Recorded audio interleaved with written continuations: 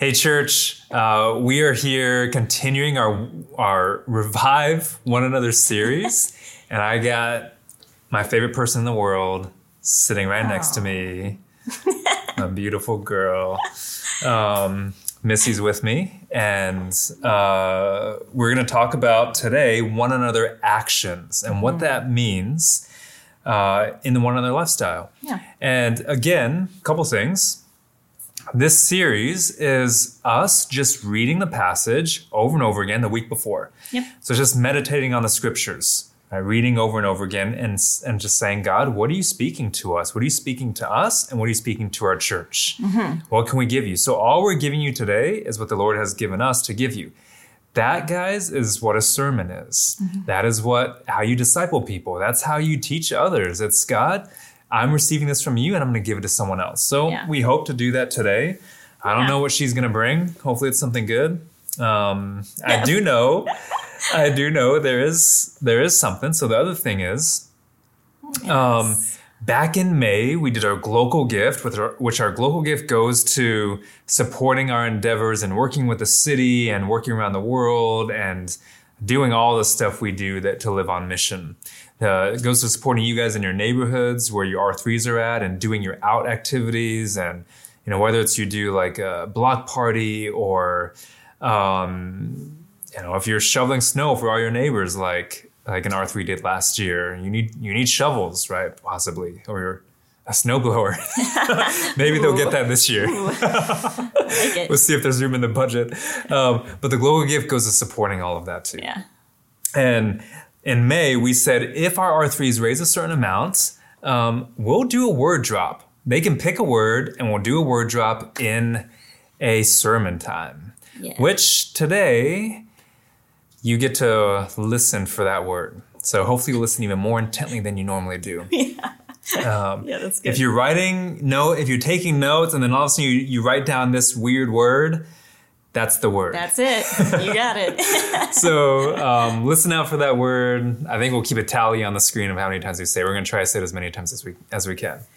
Right. I will defer more to Missy on that one. We'll see. Say more.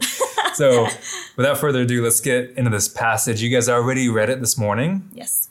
And it's a beautifully written, but also a difficult passage. I mean, there's some things in here that, there's a dichotomy he puts forward to us. I mean, there's a lot of dichotomy in 1 John where he says, hey, if it's not this, it's this. And if you're not here, then you're here. Well, that's what he's going to talk about here too. So as we get started, what's something that the Lord has spoken to you? Let's take it chunk by chunk. In this first section, so verses 11 through 15. Yeah. What have you heard from the Lord in there? I think, in this beginning section in particular, I heard God say, so there's some, like you said, there's some harder things, but he really was just like, but there's a simplicity to what I've called you to do. And we see that in the first verse is in, like, it just says, love one another. And I actually heard him say, like, my children tend to overcomplicate things, So even as you were just saying, like, there's like a dichotomy between different things, like sometimes it was like God was saying, like, we add so much to it when I've called you to love, Yeah. And that was really beautiful. So let's talk about that. Yeah. When he says love one another, what does that look like? Yeah. Because, let's wait, because I feel there's that. Don't jump ahead of us here. We'll get to that. We'll get to that middle section. Yeah. But what was interesting, I thought, was with him saying children, because how many times have we heard that previously in the other chapters and passages? He's using that a lot, and we've seen it as like this affectionate term, right? Like a father talking to his children. And so I actually heard him say that, and he does say it later on in this passage as well. But I felt that also, like, as we go into like the next verse, right? Because then he tells us what we should do, right? In terms of love one another. And then it's what we should not do, and what we should not do, which is to be like Cain. Oh man, who was the evil Cain. one. I know. He was of the evil one. Of the evil one. Yeah. No, that's what I said. He was evil too. Yeah. He was of the evil one. I like to hope though that Cain came around. Yeah. That he came back to God and there's redemption. Yeah. But when you read this, it's like, hey, don't be like Cain. We don't know that. Yeah, we don't know that. But I would agree with you in the hope. Yeah. Based on what is said. But he did murder his brother. He did. And then I thought this was very interesting because it asks the question, and why did he murder him? Mm-hmm. And how many, there are other questions in the scriptures. We see that often, or not often, actually I don't feel like it's often. But I just felt like that was a way for him to, as talking to children, when you're talking to a child, it's like, and why did so-and-so do this? Or why did you do this? And I just feel like it's this way that it's just a continuation of how he's speaking to us and how he's getting us, how he's trying to re-emphasize some of these points because he knows we need to hear it as we're children, with a child's heart, Yeah. So I love that. I love that insight. You're right. Questions don't happen a lot in the scriptures. There are more so questions like this in the New Testament because they're epistles, right? So they're writing it to somebody. So asking that question is supposed to elicit a time of reflection and response. Right. Whereas the writing style isn't necessarily that way. It's more narrative in the Old Testament. Right. So there's a lot of narrative in the Old Testament and poetry, of course. So I love that. It's like you have the nascent church that's forming, that's developing. They're trying to find their identity in Christ. And so you throw this question out, well why? Because you're like, oh, well, he murdered his brother. That's the action. But what is underneath that? What's below that? What is inside of that? What is pushing that forward? And he says, because his own deeds were evil and his brother's righteous. Yeah. Now, that is not actually the answer to his question. I think you can read it when you read this in English. You think, well, he's answering the question right there, but that's not the answer. The answer isn't, well, because his deeds were evil and his brother's righteous, because then you have another, well, why? Why were his deeds evil and his brother's righteous? What was the difference there? So you can read this and think, oh, well, that's the answer, but it's not the answer. He's furthering his point. Yes. It's almost like, why did he murder him? And he's justifying asking his question and saying, remember, his deeds were his brother's righteous. Why did he murder him? Why? What is under there? And so, well, how does he answer this? He's like, basically, well, he's going to answer in the next section. Yeah. Again, so do you have anything else to say in this first section? But I think there's like you were talking about, there's a kind of a furthering of the point, which is harder to hear, right? In these next couple of verses, the 13 through 15. So it's almost like, I feel like this whole passage, 11 to 24, really takes us on a journey. It takes us on a progression. And so he does that here in the latter half of this first section, because he takes it more general, right? So don't be surprised that the world hates you, know, and whoever wants to hear somebody hates you, let alone the world, that's kind of ugh. But at the same time, it's going to his point, right? And then he, I feel like he really does help explain that further, because when talking out of how we've passed out of death into life, and again, bringing it back to love. That's how we know that, and that's how we overcome that, with love. And he says here, verse 14, we know that we passed out of death, Ephesians 2, into life. Yeah. Because we love the brothers. Yeah. Because we love the brothers. Everyone who hates his brother is a murderer, and you know that no murderer has eternal life abiding in him. Yeah. And I think in our culture, where a semblance of love, not true love, but a semblance of love has become the mantra of people today, which is just, it's not real love. It's a pseudo love, and we won't go into that. That'll take us off a little bit. Sure. Well, we will go into that in a bit. A semblance of love. We think, oh, well, how can you hate your brother? Like, no one does that. No one really does that. But that's all over the place in our culture. But also think about in the scriptures. Think about brothers in the scriptures where they've had issues, like real brothers. Not even just like church brothers and sisters, Christian brothers and sisters, brothers and sisters in the spirit. Yeah. But like real biological bloodlines had issues. So we have Cain and Abel. Like one murders the other. Who else do you think we got? You're talking about brothers. Well, actually, when you first said that, the prodigal son and his brother was the first thing that came to mind. Yeah. You know? Right? Like one brother is in with the pigs, in the muck. Right. Right? Just oink. Yeah, Oink. like oink oink with all the pigs, right? Yeah, that's right. He's in the muck with them, and he's living with them. He's covered in the mud. He's like even tempted to eat their slop. Yeah, gonna eat the food. Yeah. The picture is he's become a pig. Like yeah, oink. Like he's speaking like pig Latin. There you go. Yeah. So yeah, that's definitely one. And his brother, when he gets redeemed and he comes back to the Father, his brother hates him. He's upset. Right. You know? He's really upset. Yeah. Yeah. So that's a parable. That's right. Who else? Other. Like Joseph and his brothers. Oof. Right. Yes. Yeah. Joseph and his brothers. You got the one brother, and then the 11 hate him. You know, like it was kind of a group dynamic there.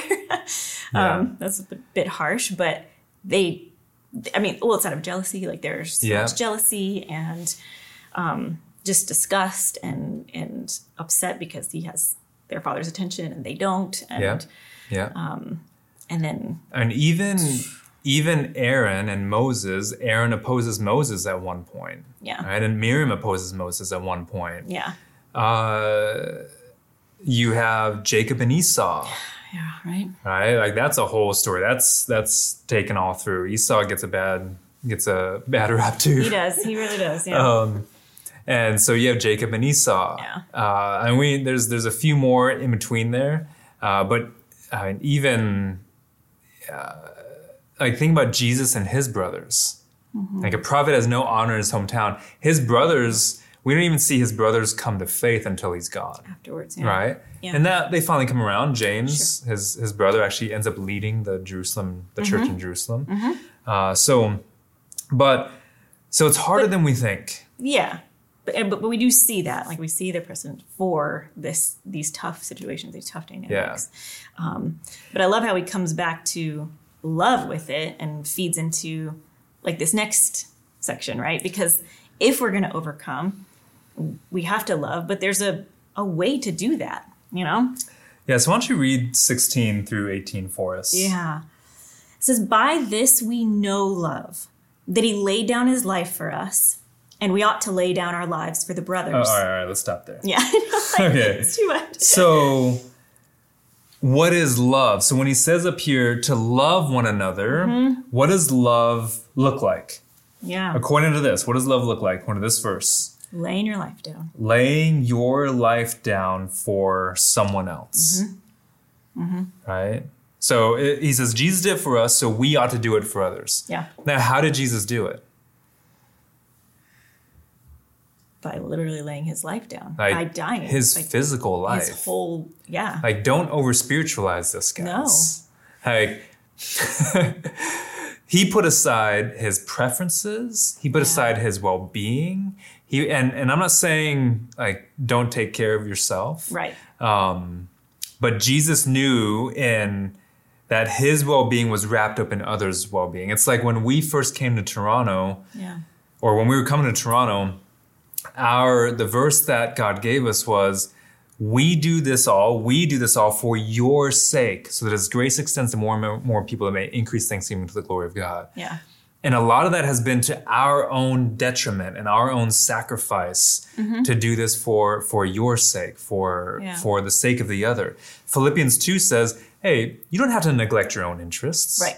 But also look to the interests of others. Yeah. Right? So here, like, Jesus actually physically dies for all of us, right? To the point of death. He's willing to go to the point of death. You see that in the Apostle Paul. You see that in the disciples. Yes. You see in so many people who have actually followed Jesus. They're willing to do it to the end. Yeah. We're willing to do that. And so, and here's the thing, guys. If you can't lay aside your preferences, theological, personal, musical, other ols. Yeah, all those, you ain't dying for anybody. Yeah. Yeah. Like you're not gonna lay your life down for somebody.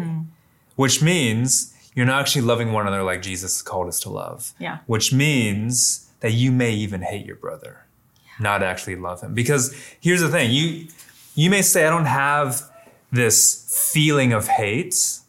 I have this feeling of love. But love isn't bound up in feeling. No. Not that love doesn't produce feeling. Right. But it's not bound up in feeling. Yeah. Love is defined by your actions. That's why we're talking about love. That's One another actions. Yeah. Yeah, one another actions, right? And the action is giving up everything for somebody else. Yes. Yes. That's the action. Yeah. Okay, Yeah. verse 17. But if anyone has the world's goods and sees his brother in need, yet closes his heart against him, how does God's love abide in him? Right? Another question. Another question. A real practical example here that he gives us. And it's, again, I felt like there is, as much as we want to make it more complex and different layers and everything like that, it's actually pretty simple. It's pretty simple. It's pretty simple. I mean, even a pig could understand it. Right? I mean, even a pig would oink to that. I think so. Yeah. Oink, oink. So, yeah, it's like... Pretty simple. It is. I mean, it's really simple. And we, like, even just thinking through in Toronto, like, how often is this verse so clear in walking around, just walking around the streets, right? Like, you see it often, all the time. Yep. And how much, and you're left with the choice of, am I going to continue to do what I want to do in that moment, or am I going to show love to my brother in need in this moment? Yeah. And we've modeled that, and it doesn't take, you don't have to drop everything you're doing the whole life. Just a few minutes to pick up a sandwich or something, and help out somebody in need who's just sitting there struggling and hungry, right? Yeah. As opposed to, just to give it a even clearer example here. Yeah, and if you don't, he says here, you're closing your heart against that person. Like you're literally saying, no, you can't have access to this. You can't have access to love. And again, love is defined by an action. It's defined by giving somebody something they need. Yeah. Yeah. Right? It's defined by doing something read the last one. Read 18. Yeah. So little children, let us not love in word or talk, but in deed and in truth. And that's it right there. Here we see the children come up again, because it's like getting our attention, because this is what it is. This is what we need to do. Love isn't just speaking it out. So I can tell you I love you, and I do. I love you too. Yeah. Don't make it weird. But you're going to know I love you by actions, right? Through various things that I do in the course of the day or the week or the month or whatever, or the years. Those words are devoid of meaning without actions. Yeah. All right. And here he says we can't just love in word or talk. Yeah. We love in deed and in truth. Yes. That doesn't mean we don't actually have words that accompany it, but we can't solely love in word. That's what's called lip service, right? It's so many love in word and talk, not in deed and truth. People have said to us before, oh, we love you so much, and then treated us like crap. Mm-hmm. It's like, well, wait a minute. no, you can't say that you love us, but then treat us like crap. Yeah. You know, you can't, those two things don't go together. Like I'm hearing your words and they are incongruent does not match. with your actions. Exactly. Right. And it's just like, we can't say, oh, we love lost people and we want to see them come to Christ, but you don't share your faith. Yeah. Oh, we love, you know, to reach out to the LGBTQ community, but you never do it. Yeah. Right? Like, oh, I love to help homeless people, but I never do that. It's just like, no, you actually live what you love. We did a whole series on that a couple years ago, or you can go check it out. You actually live out what you love. And so you don't have to tell me what you love. I can see it by your life. I can see what you love. Right. And that's the point he's getting at here. Yes. He says that we love in deed and in truth. And I loved that it's paired with truth here at the end, which takes us into like these last few verses, because we see earlier in the scriptures that like if you just speak truth without love, well, you're just this clanging cymbal, you know? Yeah. And that's all people are going to hear. Right. And it's going to turn people off, actually, is what will end up happening. Yep. If you deliver truth without love. Right. There's a gentleness and a respect and the things that the scriptures teach us how to do it with, right? And patience. And there's just so much more that goes into that. But when you pair them together, it's powerful, you know. Yeah. It's powerful to show love. And so he says here, we shall know that we are of the truth, that truth that you just spoke of, and reassure our heart before him. Yeah. So the heart in the scriptures represents the entirety of your being. Right. Yeah. So don't just think your emotional center. This is where volition, your will lies. This is where it's your thought center. Like this is the heart represents all this. It's the entirety of yourself. So whenever our heart condemns us, reassure our heart before him. For whenever our heart condemns us, God is greater than our heart, and he knows everything.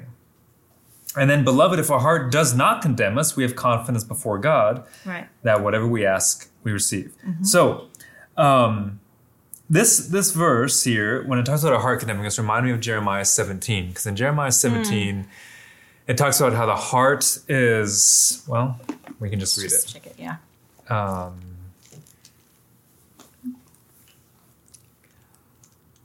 So it says here, Jeremiah 17, what verse is it, 9? Yeah, 9. The heart is deceitful above all things and desperately sick. Who can understand it? The Lord, in verse 10, says, I, the Lord, search the heart and test the mind, to give every man according to his ways, according to the fruit of his deeds. So the heart is deceitful above all things, desperately sick, or some translations say desperately wicked. Yeah. Who can understand it? Well, here then we have this, well, if your heart is condemning you, or if your heart is reassured, there's two different things here. Yeah. And one goes to Jeremiah 17, which is your heart is desperately wicked, or it's sick, like you can't understand it. And one, I think, goes with Jesus giving us a new heart. This is the new covenant, right? I will take out your heart of stone and replace it with a heart of flesh. A heart of flesh. And so this is the new covenant. This is the Spirit living and breathing and abiding in us, which that's what makes us children of God. That is why you have Abel's deeds as righteous and his brothers as evil. He submitted himself to God, whereas Cain did not. Yeah. And so that's the answer here. Have you submitted yourself to God, like fully? Right. You can't, and people think you can like half do it, but you can't. You just can't. No. It's either you are in Christ or you're not in Christ. Like that's the law of non-contradiction, right? Those things can't contradict you. You either are pregnant or you're not pregnant. You can't be in between, right? So in this, like, Yes. is that right? Yes. You're like, wait, can you? That's right. Yeah.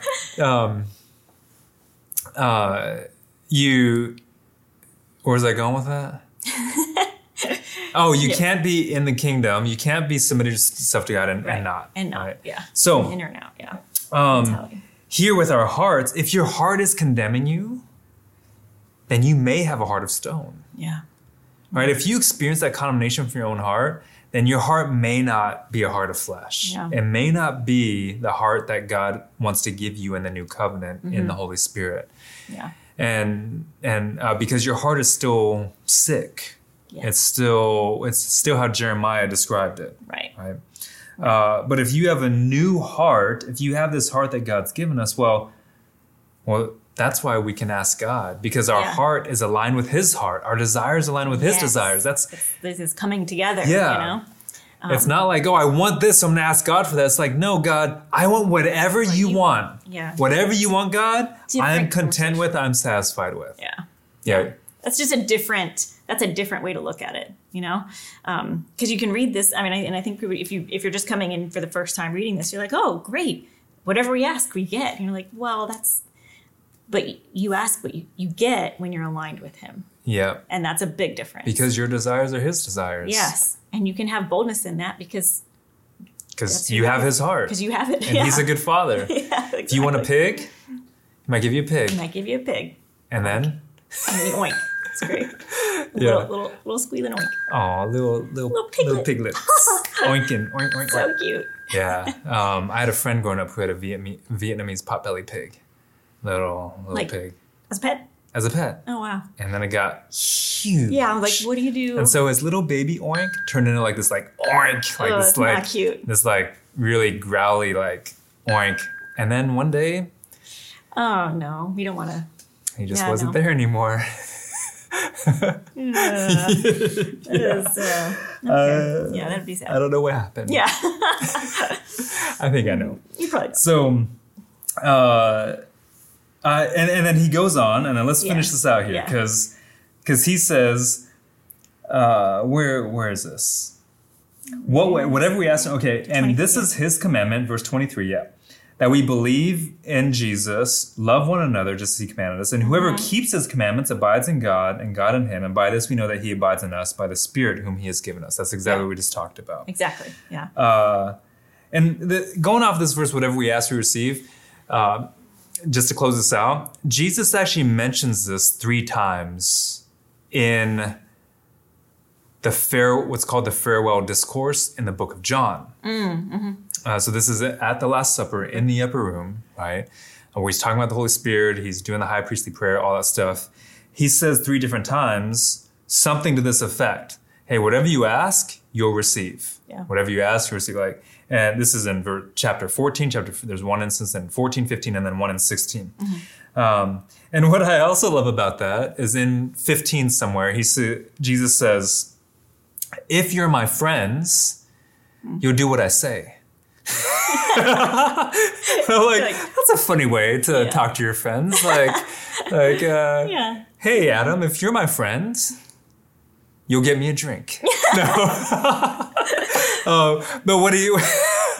That's not what he means, by the way. Yeah. What he means by that is you're going to love one another. Because that's the content. That's where John is getting all this. John is in that room for this. Yeah. His head is on Jesus' bosom for this, right? Yeah. And He's like, hey, if you're really my friends, you're going to do all these things that I've said. Yeah. I gave you a new commandment just now. Love one another just as I love you. Lay your lives down for one another. And by this, everyone will know you're my disciples. Right. Yeah. And so the key here for us, guys, as a church is if we are going to make disciples who make disciples, who make disciples, who make disciples, whether you are part of Trinity Life Church or not, if you're going to live out the Great Commission wherever you are in your life, it has to start with love. Yeah. Loving one another. And guys, if the hard news is if you can't love one another in the church, you're never going to do that well outside of the church. If you can't love your brothers and sisters who are in the same spirit as you, You won't do that outside the church. And the sad reality is the world sees that. Yeah. They see us bickering and fighting. And so let's start loving one another with gentleness and respect and generosity and grace, in correction and training in righteousness, and sometimes rebuke and teaching, right? Like, let us love one another by edifying one another up, not by tearing each other down, but by building one another, by encouraging one another, by exhorting one another daily, that our hearts might not be hardened by the deceitfulness of sin. Yeah. Like, there's so, So let's do that as a church. Let's love one another through our actions, not just through our words. But also, let's have our words accompany our actions, and let our actions like bolster those words and give meaning to those words. So, I mean, do you have any last words? Yeah, maybe one last word. Maybe. Give? Yeah. Just oink. That's good. Yeah. That's good. I just, feel it's a good ending there. That's a good. Like, there's so much theology in that. That's good. Let's pray. Father, our Father, we love you. And we don't just say that. We've given our lives to you. And so as a church, right now, as the churches all over the city, we just want to say we love you together by giving our lives to you, by laying our lives down for each other, for our neighbors, for our neighborhoods, for this city, to see you work and to move according to your purposes. In your name, amen. Amen.